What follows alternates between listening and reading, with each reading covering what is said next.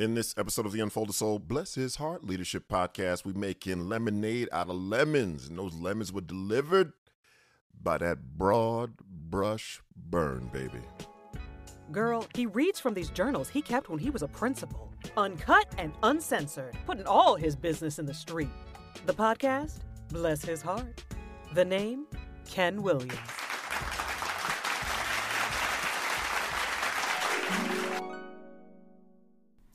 Today was all about making lemonade out of a bunch of damn lemons. It started with me having to go to the zoo with our kindergartners. Now, don't get me wrong. I enjoy field trips.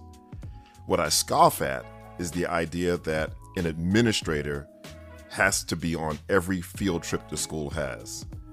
This is a new rule this school year, and I'm guessing that someone fucked things up at one school and the powers that be came along with a broad brush and painted everyone with it. Now, either me or my assistant principal have to be out of the building an additional 18 or so times a year.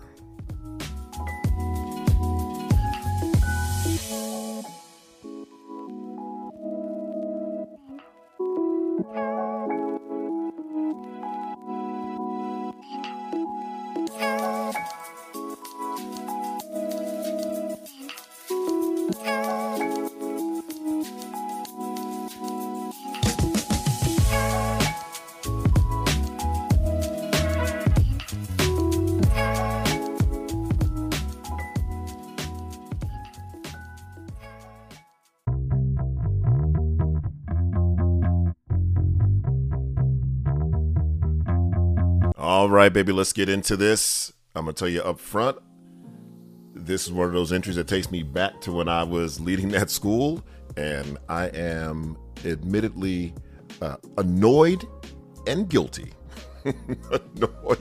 Both annoyed and guilty. I'm annoyed because I remember this shit, and I don't have proof that, this new rule was a result of, something going on during a field trip at another school, and therefore all admin had to be present on every field trip, but the math adds up, all right?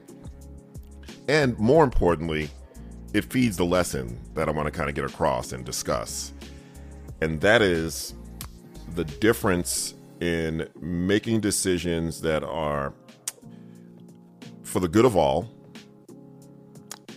versus decisions based on the actions of a few, right? And both can end up being decisions that we need to make for the good of all. I get that. But there's definitely a fine line. There's definitely a fine line. And I'm guilty because I've done this. And, I'm married to a teacher, and she's a phenomenal teacher, flies under the radar, doesn't engage in gossip, is all about the right work, the right business. And I remember her being annoyed at times when either the entire staff was admonished for something or, admin came down on everybody because of the actions of a few. And it had me reflect on the fact that I'd done that as well. I've done that. And as I reflect, I did it for a couple of reasons. One was definitely ego. One of those things like I want everybody to hear this shit and I want everybody to know there's a new sheriff in town and all that good stuff. And that still didn't serve me well because, again, if it were because of the actions of a few, it's really not fair to, punish everybody, come down on everybody, bring that big-ass dark cloud over everyone. The second scenario I can describe is when, and is what I feel guilty about, admittedly, there were times upon reflection that it was easier to come down on the entire staff than to confront the handful, maybe one or two, sometimes single individuals that have committed the infraction. You have disgraced yourself and you must be punished. I've been guilty of painting with that broad brush, but I learned early on and apologized to staff when I'd done this. But I really encourage you to sit back and ask yourself, is this truly for the good of all? Because sometimes the actions of a few can reveal some inefficiency in your organization, some potential danger that you didn't have covered. it can reveal a lot of things, and then in those cases, making decisions for the good of all is fine, and it's appropriate, and it's needed. But this rule about admin being on every field trip, and I'm at an elementary school, man. I mean, got competent adults. And I mean, in the rule that you come back with at least 95% of the kids.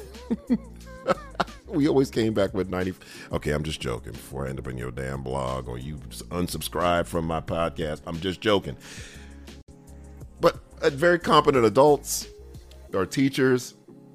And so it just annoyed me that something, in my opinion, something clearly happened at another school and, we all got punished for it. But again, I want to make clear that I'm not saying that you shouldn't make decisions for the good of all. Just make sure those decisions aren't rooted in you avoiding confronting individuals, because, sending blanketed general messages to the entire staff is an easier route than confronting the individuals. But you lose credibility. It chips away at your trust. It chips away at your leadership when everyone, and a lot of times on my staff, like, everybody knew who was doing this shit. Everybody knew. Like, they knew that I knew that they knew that I knew that they knew who it was, and still I'm addressing the entire staff. That's not good. My guess is this entry was based on, like I said, something that happened on a field trip. And this is more of a CYA measure than even like a reactionary, we're going to cover our asses and just say everybody's got to go. I never got the sense that the leadership at the district level was hesitant to confront an individual principal. I saw more instances of this kind of reactionary stuff where we just make a blanketed decision, from on high and really don't take into account the ripple effects that were going on. And I'm a huge advocate for professional learning. I'm not one of those people that whines every time I'm asked to leave the building for training. But these 18 or so times where me or the assistant principal's out of the building, to me, were unnecessary. In my new book, Ruthless Equity, Disrupt the Status Quo and Ensure Learning for All Students, the first rule of ruthlessness is a commitment to courage over comfort. And in that chapter, I talk about different characters we all deal with and how they, consciously or subconsciously, work to make it difficult to confront them about anything. And part of teacher leadership and school leadership is to summon the courage to respond appropriately, because otherwise we end up with the tacit approval of misaligned behaviors. Start with the crown.